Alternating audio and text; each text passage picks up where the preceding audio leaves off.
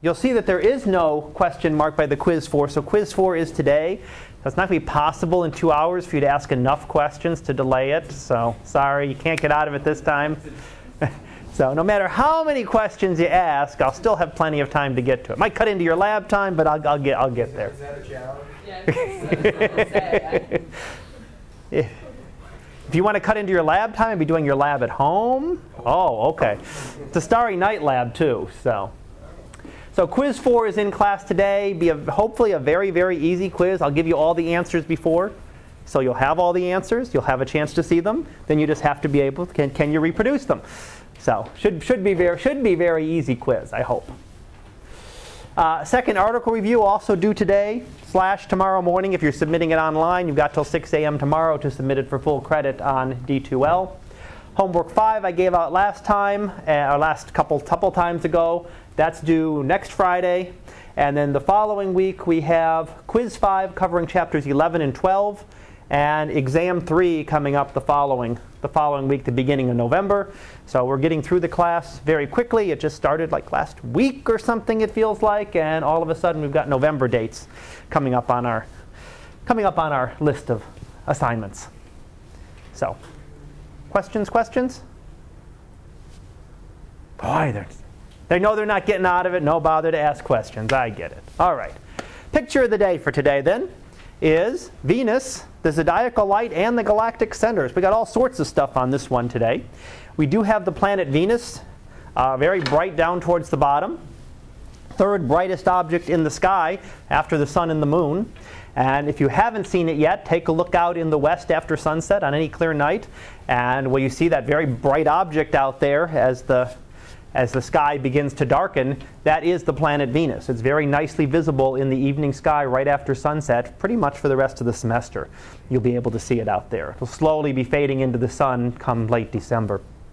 So that's Venus. That's one of the things that you're seeing. Up at the top, the other obvious thing you're seeing is part of our galaxy. That's part of our galaxy up here. So there's the Milky Way galaxy. The diffuse light is just from many millions and millions of stars all sort of put together very, very far away, heading off towards, in this case, the center of our galaxy. We also see the dust, that there's this darker area in between where light is being blocked out. It's not that there's fewer stars there. There's actually a lot more stars there. We just can't see them because it's essentially like trying to look through a brick wall at them. That brick wall might have one speck of dust here and one speck of dust, half a light year away. But when you add that up over thousands and thousands of light years, all those little tiny specks of dust effectively make a very good wall, and you cannot see the visible light through them. So a lot of that gets blocked off. The more dust there is, the darker areas you end up with. So we can't see the center of our galaxy in visible light. It's just too much material in between us and the center of our galaxy. So those two put together in one image. And the other thing that we see is the zodiacal light. The zodiacal light is kind of this faint band of light stretching across the screen from top to bottom. The zodiacal light is also caused by dust. And not as far away as the center of our galaxy, but actually dust within our own solar system. And what happens is sunlight leaves the sun, right? Doesn't all come to us on Earth. Well, if it all came to us on Earth, we'd be burned to a crisp if every little bit of sunlight was coming to us here. Most of it heads out into space. Well, within our solar system, there's a lot of dust scattered around. Dust particles, things left behind by comets, things left behind by meteor impacts that have scattered material around the solar system. And that dust will reflect the sunlight back to us. Some of it. Most of it heads out back into space, but a little bit of it will get reflected back. And there is what we call the zodiacal light, which is the reflection of sunlight by that dust. And that's what you're seeing here stretching across the image. So it is, again, it's just the sunlight being reflected by the dust particles within our own solar system. Questions? So all sorts. If you haven't seen Venus yet, make sure you get out there and take a look. So otherwise it'll be another year and a half before you see it in the evening. How are you supposed to see that with the naked eye? With the naked eye, not to the resolution that you're seeing the center of our galaxy there. You wouldn't be able to see it, but you would be able to see this kind of image could be seen with the naked eye, yes. You could see that. You could see Venus, you can see this, and you can see the zodiacal light all at once with the naked eye. Now, again, the Milky Way will not look near that detailed. It'll look like a nice fuzzy patch. You would need a pretty dark sight to be able to see it. So if you're going to go out here and try to see it, downtown Harrisburg, no. You got to get way out in the middle of, out in the middle of nowhere. But yeah, you would be able to see something like that. That doesn't require any detailed telescope or anything else fancy. In fact, I didn't check what it was taken with. Does it say? That's probably just a regular camera. That probably didn't even need a telescope at all, considering what kind of scale you're looking at there.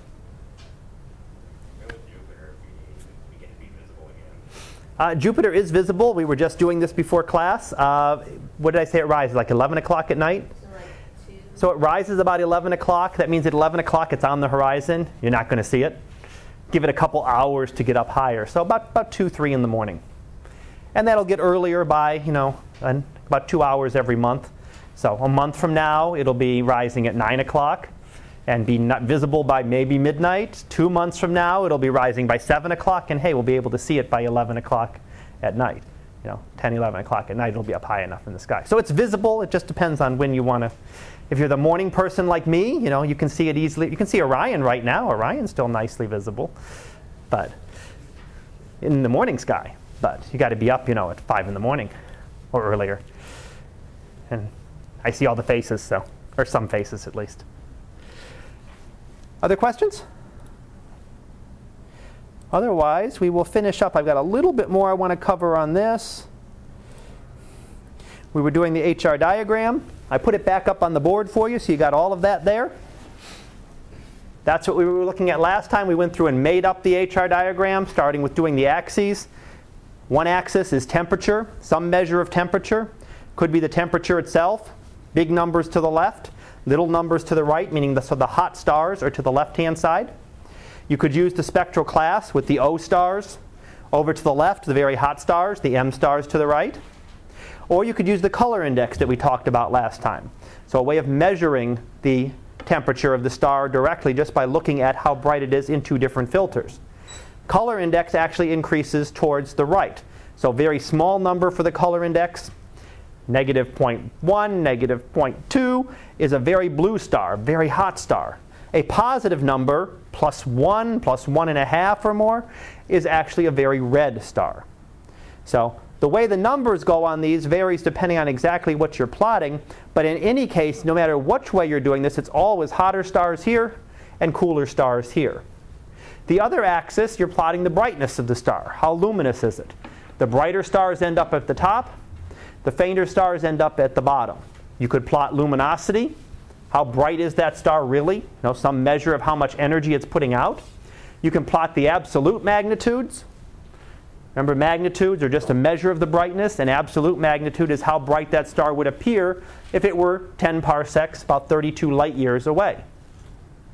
Or in some cases, some special cases, like we did with the clusters, you can plot the apparent magnitude, how bright the star appears to be in the sky.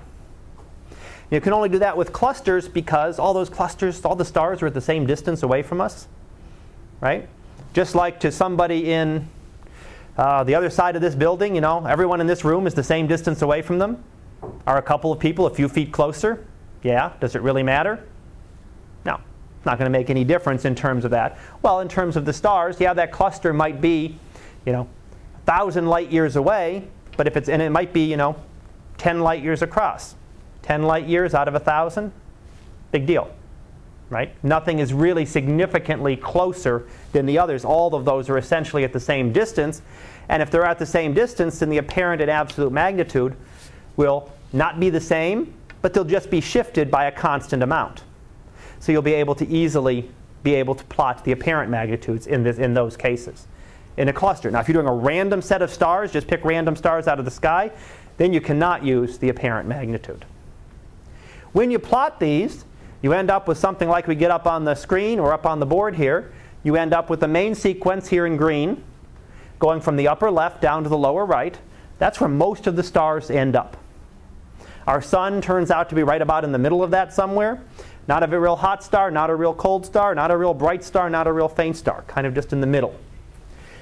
That's about 90% of the stars. Another 10% or so are in the red giants, and then I squeezed in the supergiants there as well. So red giants are up here above the main sequence and up towards the right. As you move in the HR diagram, as you go up towards the upper right, the stars get bigger and bigger. So you can imagine it going diagonally from the very tiniest stars down here, and as you move up, you get bigger and bigger and bigger stars, till you get to stars the size of the sun. White dwarfs are significantly smaller. And as you move up towards this corner, you get the largest stars that exist. So our VY Canis Majoris that we looked at a little while back would be the largest known star, is way up in this upper right-hand corner. Very, very cool, but very, very bright. So, and then the white dwarfs down here are the cores of dead stars. So they'll sit down there, and essentially they just cool off. So they'll start off at some temperature extremely hot. It's the core of a star like the sun, right? Sun is 15 million degrees. So when you take off all the outer layers, you have an exposed core that's 15 million-ish degrees or more. And that'll quickly start to cool off, and then slowly cool off down to more normal temperatures here, 20 or 30,000 degrees, and that white dwarf will slowly cool off over time until it darkens completely. Eventually it'll cool off and radiate all of its heat out into space. So let's see, that's where we were finishing up last time. So I was explaining about, I did a little bit on this already, why we can use the apparent magnitude in a star cluster. It's because they're all the same distance away, but we can also use that fact to determine the distance to the cluster. So if we can find out the apparent magnitude, that's easy to measure. If we can figure out the absolute magnitude of some of those stars, maybe through a parallax or combining, looking at them with on the HR diagram, matching up the main sequence, then we can do a calculation and go ahead and figure out the distance. So it's actually something you can calculate. If you know these two numbers, everything else there, except for the D, is something you know. And you can then calculate the distance. And that's sort of what we call spectroscopic parallax. It's a way to determine the distance to the cluster. So we can plot apparent magnitudes because they're all at the same distance. And then we can go around and use the fact that we now have a main sequence. If we figure out how far it is shifted from this main sequence, maybe that main sequence is a little bit above it or a little bit below it, because all the stars are going to be a little bit fainter or a little bit fainter or a little bit brighter, depending on whether they're closer than 10 parsecs away, they'd look a little bit brighter. Or if they're further than 10 parsecs away, they're going to look a little bit fainter than a standard main sequence. You can use the amount of that shift to then give you the distance. So it's a way to get the distances to the clusters as well. Now I have one more I wanted to do? So here's a couple of examples. You looked at these already. In fact, you made these already. These are a couple of HR diagrams for a couple of different star clusters. And we see, in this case, a very old star cluster. There's the main sequence down here. You also start to see some of the subgiants, but most of the stars up here in the giant and supergiant branch.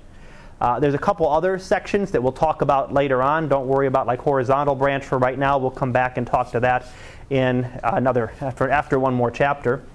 And then we start to see the white dwarf stars down here, the dead cores of the stars. So really what we're kind of seeing is how stars evolve. How do they go through their lives? So they don't stay on the main sequence forever. That's only a short part of their life. After they use up their fuel, they go through a little pattern traveling around the HR diagram. Not traveling around space. They stay pretty much in the same spot relative to the other stars.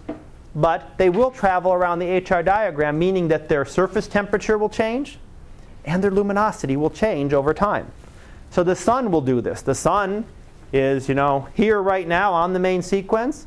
At some point when it uses up its energy, uses up its fuel, it'll move along this path and travel up through into the red giant phase. It then jumps back down and goes through a phase here, and finally ends up way down here on the white dwarf branch, if you could come back in about 6 billion years. So But for the next 5 billion, it's stuck on the main sequence and it's not going to do anything else. The other cluster here is another type of cluster, a much younger cluster. And we see in that there are some red giants, not near as many as we saw in that other cluster. We see the main sequence, but the main sequence now goes up to these much, much hotter stars. It didn't on this one. It cuts off. That star is a little bit hotter than the sun. And there are no stars up here anymore. That's because we also learn that stars, the bigger a star is, the more massive it is, the faster it goes through its fuel and the faster it runs through its life. So these stars, these O stars, might live a couple million years. Literally. Long time, right? A couple million years, 10 billion years for the sun. They're gone like that. Now, it's like a fruit fly compared to your life. They live a couple days. Average person lives, 70-some years now. So it's essentially nothing. They're gone like that compared to the other stars. And the sun is gone like that compared to some of these little tiny red dwarfs. They might last 1 trillion years. 10 billion years, 1 trillion years, big deal, right? It doesn't really make any difference by comparison when you're comparing those two relatively. So those little tiny stars will last the longest time. They're not producing a lot of energy, but they can do it for a very, very long period of time. Let's see, what else? We're going to come back to some of this after. So let me do one section on the evolution of stars, and then I'm going to go ahead and we're going to jump into the next chapter. That'll finish up pretty much what I want to make sure we cover in here right now. What do we learn? As we watch, and I'll show you in one more slide, that stars will move around the HR diagram. They actually start off way up over here in what would look like the red giant range. They're not really visible then because they're still hidden away, but they'd start off way up in here. They'd be relatively bright, but hidden because they're shrouded by dust, so we can't see them. And they'd be very cool. As they cool off, they move down towards the main sequence and eventually land there. They move on the main sequence and they'll sit there for their entire life. However long they have hydrogen to burn, they will sit there. For the sun, that's 10 billion years. For a very hot star, it might be 2 or 3 million years. For a very, very faint star, it might be 100 billion years or 1 trillion years. It just depends on how much mass they formed with, how long they will sit on the main sequence. Then, when they use up that energy, they lose their energy source at the center. The core starts to collapse, and the outer layers expand outward. So that star is going to puff up. That's what the sun will do in 5 billion years. It'll use up its energy. The core starts to contract down. There's nothing to hold it up against gravity. And it will move up towards the red giant phase again. Now in Chapter 12, we'll go through all of this in a lot more detail. That's just sort of a little start on it. And image-wise, I think I have one image here for you that really shows what would happen to a star like the sun. And the various stages, starting with stage 7. What happened to stages 1 through 6, right? That's next chapter. That's the next chapter. And this is actually Chapter 12. But this is the end life of the sun. But I just want to give you an idea of how the sun changes, what's going to happen to it. It's going to get, at first, cooler and much, much brighter. It jumps around and jumps around again. And then it kind of makes a big loop around until it ends up down at the white dwarf phase. So stages 1 through 6 are the formation of a star, so what it takes to actually bring a star to stage 7. Stage 7 is the boring one that nobody cares about. That's where our sun is right now. That's where it'll be for 10 billion years. It's not doing much of anything. We like that it's not doing much of anything, right? If the sun were doing this, in our lifetimes, get hot, get cold, all sorts of stuff, it wouldn't be very pleasant for us. So 7 is the boring phase, but it's a nice boring phase in that the sun is nice and boring. So again, the star will move around on this HR diagram. That moving just means all it's doing is it's changing its temperature. So the sun will go from 6,000 degrees, it'll cool down to 3,000 degrees. It gets down to a planetary nebula, it's going to heat up to 20 and 30,000 degrees. Again, at different times. And again, we're going to go through that in much more detail in Chapter 12. But I wanted to show you a little bit of that here. Does that change the classification of the star? It would change the classification, yes. So the sun is a G2 star right now, a spectral class G, subdivision 2. You don't need to worry too much about that. It will change. It will get cooler. It'll become a K star. It'll become an M star, because that is only telling you the temperature. Doesn't tell you anything else about it. But when it does that, it won't become a K main sequence star, which would be way down here. It'll become a K giant, a K supergiant, and things like that. But yeah, the sun's spectral class will change. So its temperature changes, its spectral class will change as that goes. Other questions? Yes? Go ahead. If our sun is in the white dwarf stage at 20 to 30,000, how would that affect us if we were still here? If you could just magically put a white dwarf star there, I'd have to try to calculate exactly how much energy it would be giving off. It's going to be a lot of energy, but it's also going to be a lot smaller. That white dwarf's only about the size of the Earth, so it's going to be much tinier too. So typically, the easy answer is we're going to be gone because when it expanded, we burned up, so there's not going to be anything left. But it might be interesting. I mean, there might be, how much light would there be there for a while? You'd have a lot of light. It would still be bright. You'd still have some heat if you can survive the phase. The problem is there's no more energy source, so now it just keeps moving down. All it's going to do now is cool off. So over billions of years, it'll slowly cool off and eventually get fainter and fainter and fainter. Yes, sir? Is there ever a point that the white dwarf cools off to the point where you could actually step on it? You could. You wouldn't want to, but you could. It would get to that. It would get to that point where it would get cool enough. There has not been enough time yet in the universe for that to have happened for any star. So even the first stars that became white dwarfs 13 billion years ago, they became a white dwarf then. There's not enough time yet. They're still not cool. Not that cool. They're still thousands of degrees. They cool off. They're small, so they cool off very, very slowly. But yes, technically, you could be able to step on it. Now, the problem is you've got the mass of the sun compressed down to the size of the Earth. Can you imagine what the gravity is going to be like? So maybe you step on it and you're smashed flat. I'm sorry? Yeah.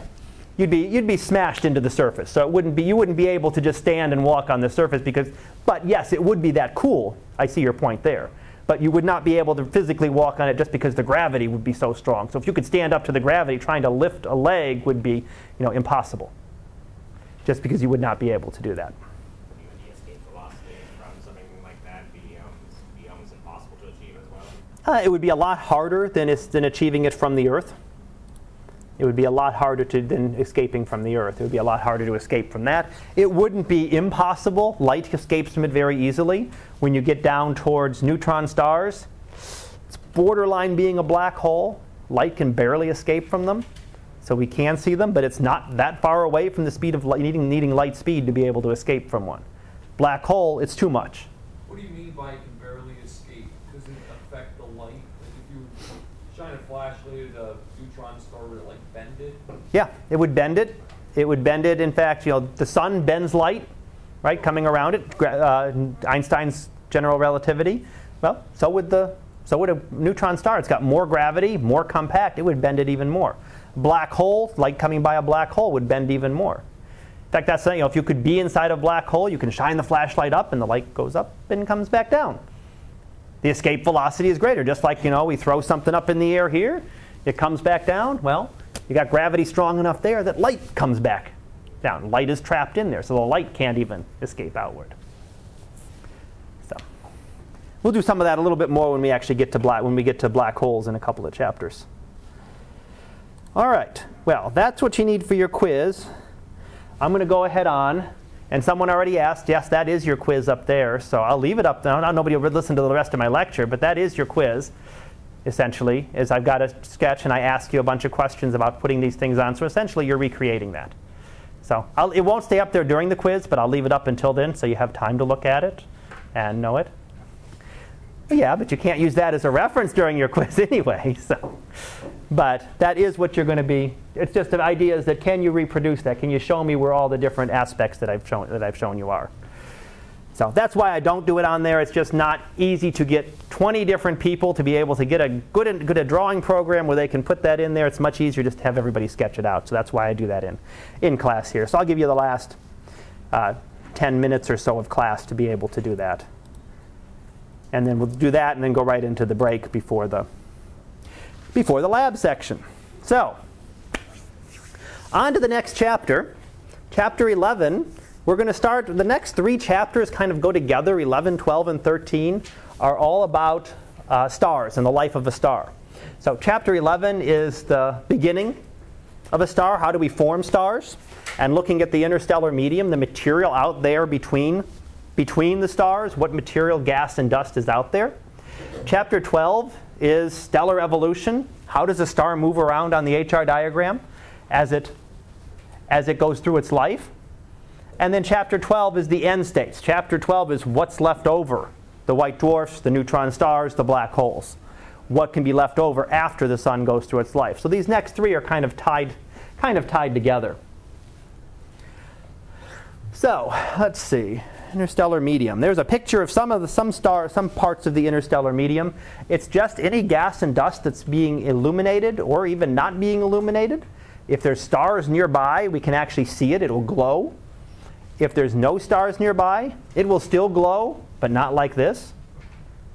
It'll still be excited by very low energy, and that will cause it to emit radio waves. So a lot of the material is not visible like this, not visible in visible light, but it's visible in radio waves for some of the interstellar medium. And what we'll look at in this chapter, a couple of different things.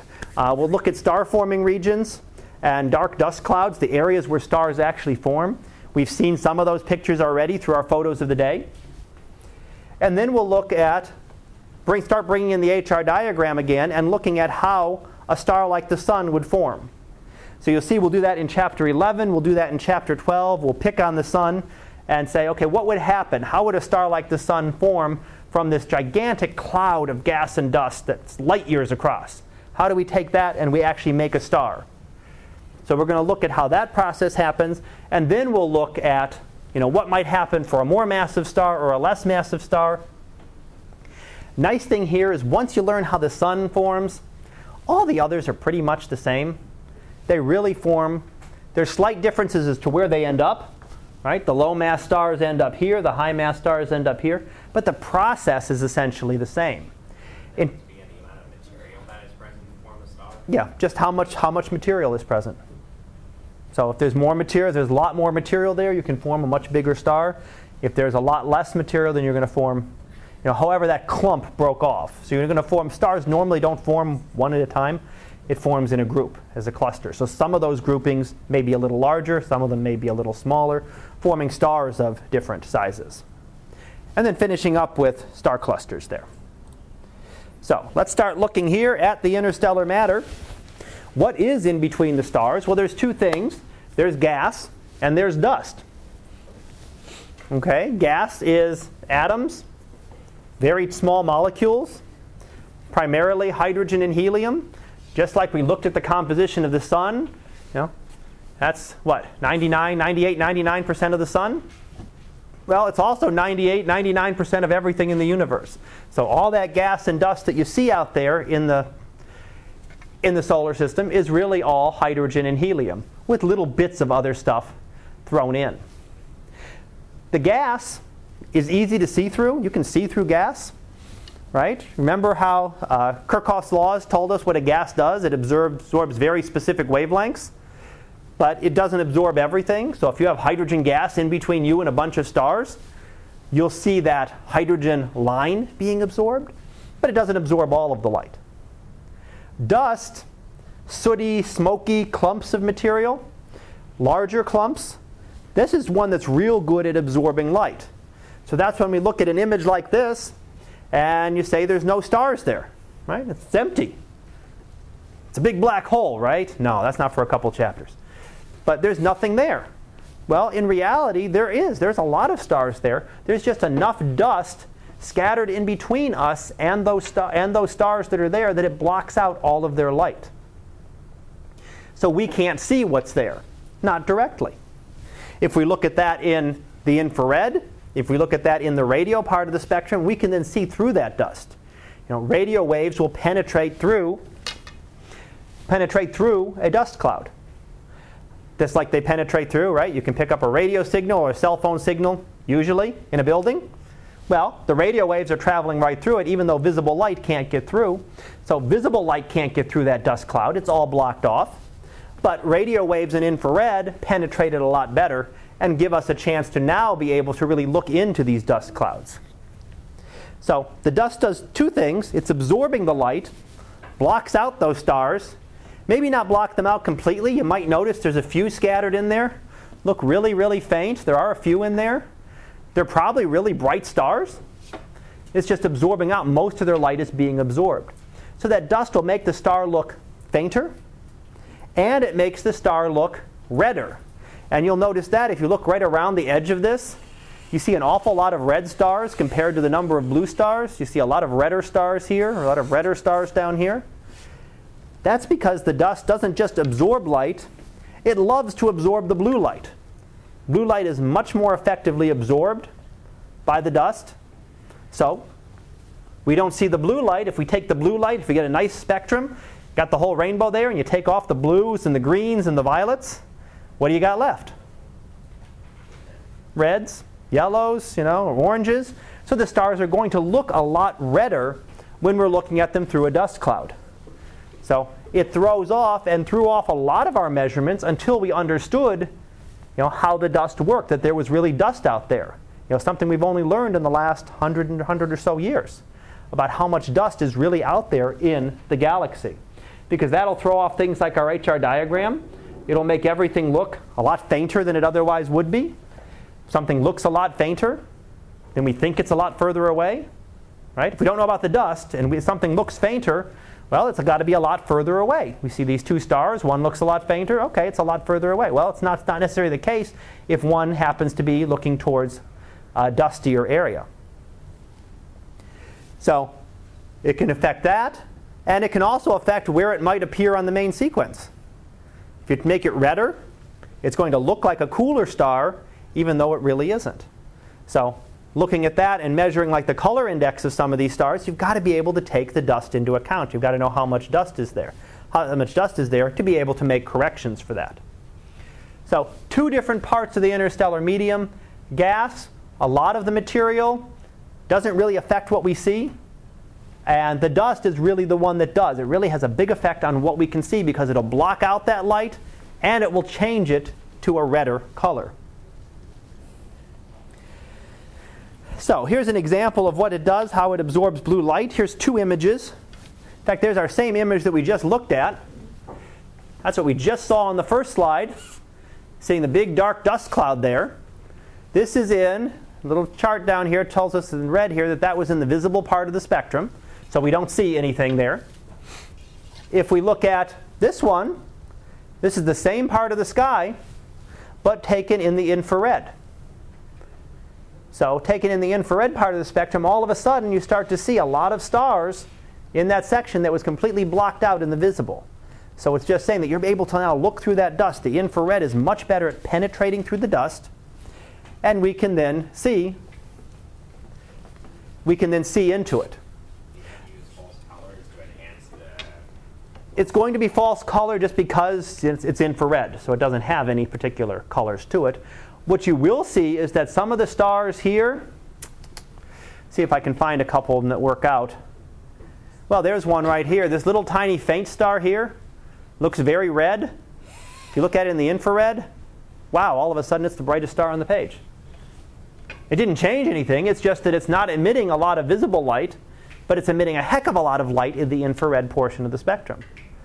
Other stars that looked very blue, let's see, this one looks pretty blue and it just kind of disappeared.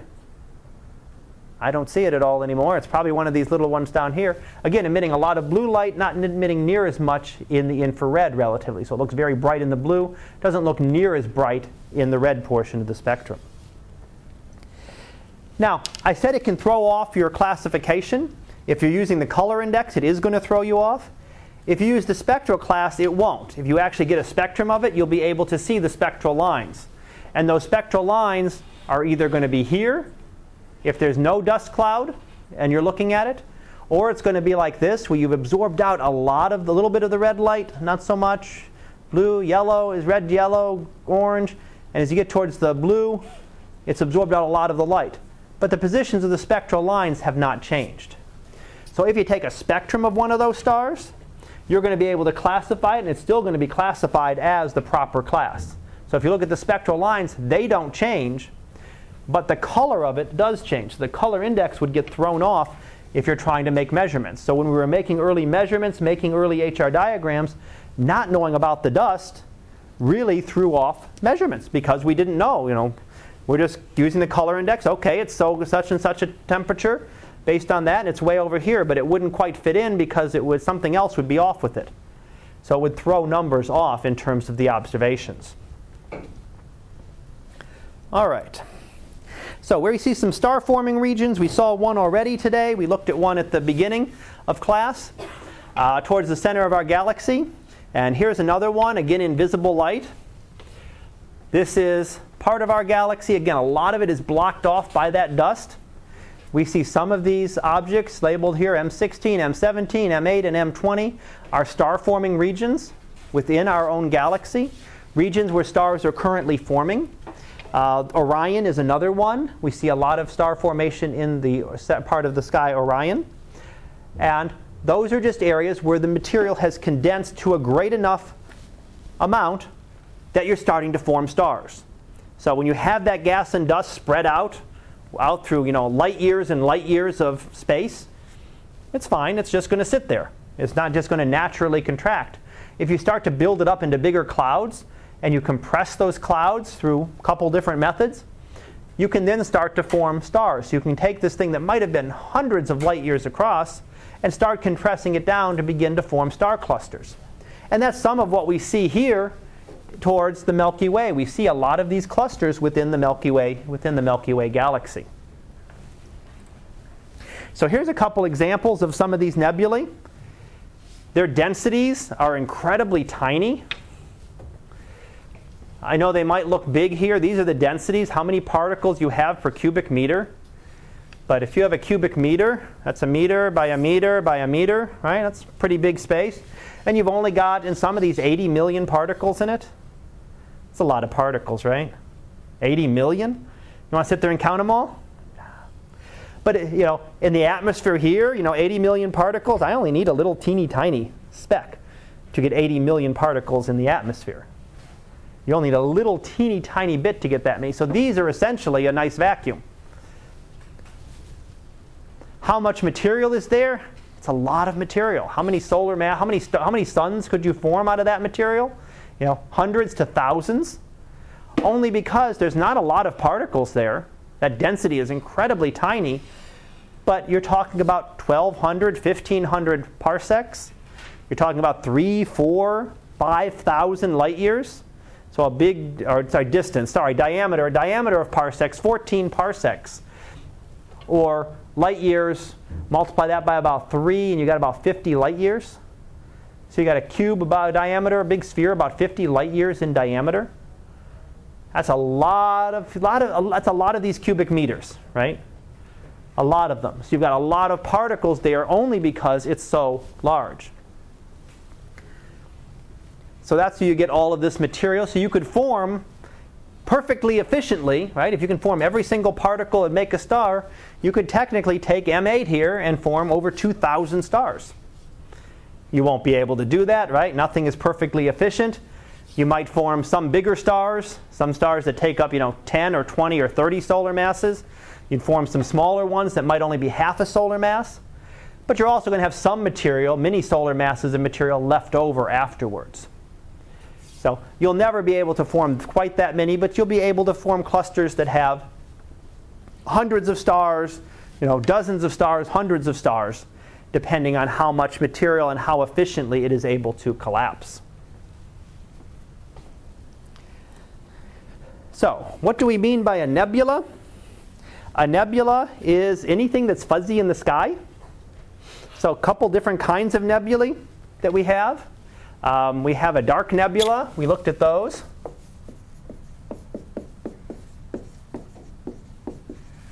A dark nebula is really a dust cloud.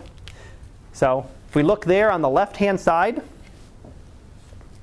we have dark nebulae scattered around. So here's some of these dust lanes scattered around. Those are dark nebulae. Again, there's material there. There's a lot of material there. In fact, there may be more material there than there is in some of the other areas that are glowing very brightly. They're just so dark and dense that we can't see anything through them. at least in the visible, right? You got a picture right next to that. It's the same nebula. Does it look the same? Close? Can you match out some of the dust lanes at least in it? Right? There's dust lanes traveling along here and going down, and well, there's the same one. There's that spike going up, and there's another one going out and around here. You can sort of match some of that up. Those are really the same nebula. This one's just taken in the visible.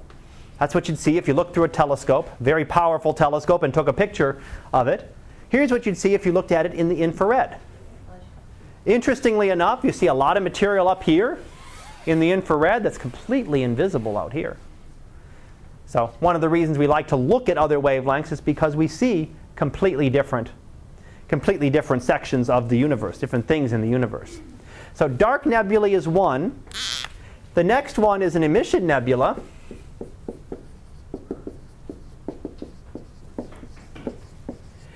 An emission nebula does just that. It's emitting light.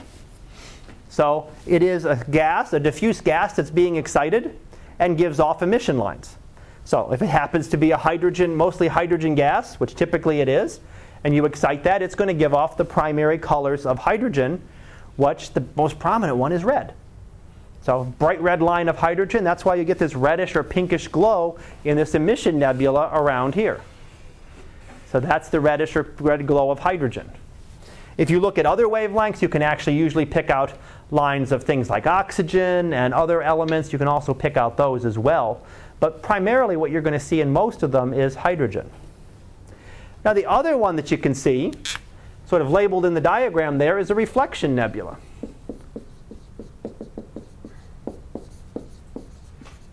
And a reflection nebula does exactly what it says. What are these astronomers doing, giving us names that actually do what they're supposed to, right? Half the other stuff was backwards or sideways or whatever. Well, here a reflection nebula is reflecting light. So the light comes out from a bright star here, reflects off dust. It's a dustier area. Not dense enough dust to completely block the light, but enough to be able to reflect the light to us. That looks a bluish color. So this one is red due to hydrogen. This one is blue, not helium. It's actually just the light of the star. If you took a spectrum of this, you would not get specific emission lines. You'd get a continuous spectrum. Because all it is reflecting the light of the star. We looked at the zodiacal light in our picture today. If you took a spectrum of the zodiacal light, it would look exactly like the spectrum of the sun. That's all it is. It's sunlight being reflected off those dust grains and coming back to us. Well, in a reflection nebula, there's a bright hot star here sending off all its radiation. Some of that is getting reflected off those dust grains. It's not changing anything about that light. It's just sending it to us. So if you take the spectrum of this nebula, you get a continuous spectrum. Because it's not really anything in there. It's no gas or anything that's emitting the light. It's simply a reflection. It's simply a reflection of that star. So if you could take a spectrum of that nebula, this reflection nebula, you'd see exactly the same spectrum that you see of the star. Emission nebula would be quite different. That is emission actually due to hydrogen or other elements. So three types of spectra of nebulae that we typically see. Nebula has been used for other types of terms in the past. There was, what are we talking, 120, 130 years ago, there were also the spiral nebulae. Nebulae that had an interesting spiral shape to them. Okay, they're not classified as nebulae anymore. Anyone recognize what they might be? Galaxies, spiral galaxies, very good. But 100 years ago, getting to that point, about 100, 150 years ago, we didn't know that galaxies were galaxies. So they didn't know that they were something different. That long ago, everything was our galaxy, and everything else was within our galaxy. We hadn't expanded the universe that big. We didn't get to that understanding quite yet. It wasn't until the 1920s that the first measurements were made of the distance to a galaxy to show that it was not in our galaxy, that it was really millions of light years away. It wasn't until the 1920s that Edwin Hubble actually made those measurements. So, even 100 years ago, we didn't know for sure what these spiral nebulae were. They were still classified with these. You'd have different kinds of nebulae. And that's why when you look at things like the Messier objects, the little M numbers that I gave you on the first one, some of those are nebulae like this. Some could be emission nebulae. Some could be reflection nebulae.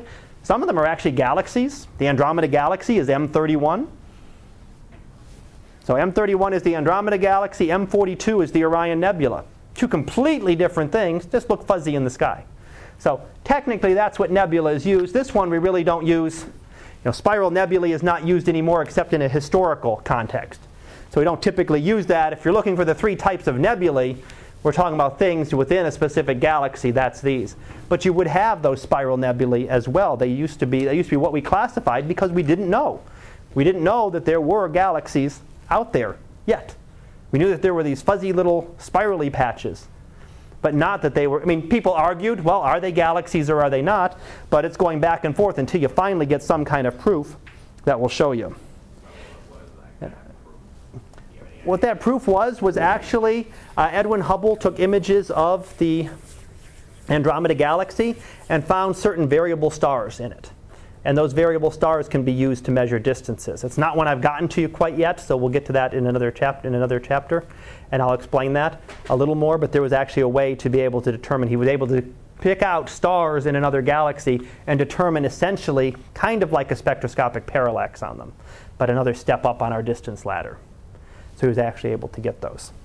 So I'm going to go ahead and stop there so you got time for your quiz. I'm running a little later than I thought, but you can take the quiz, take a break, and then we'll come back and work on the lab.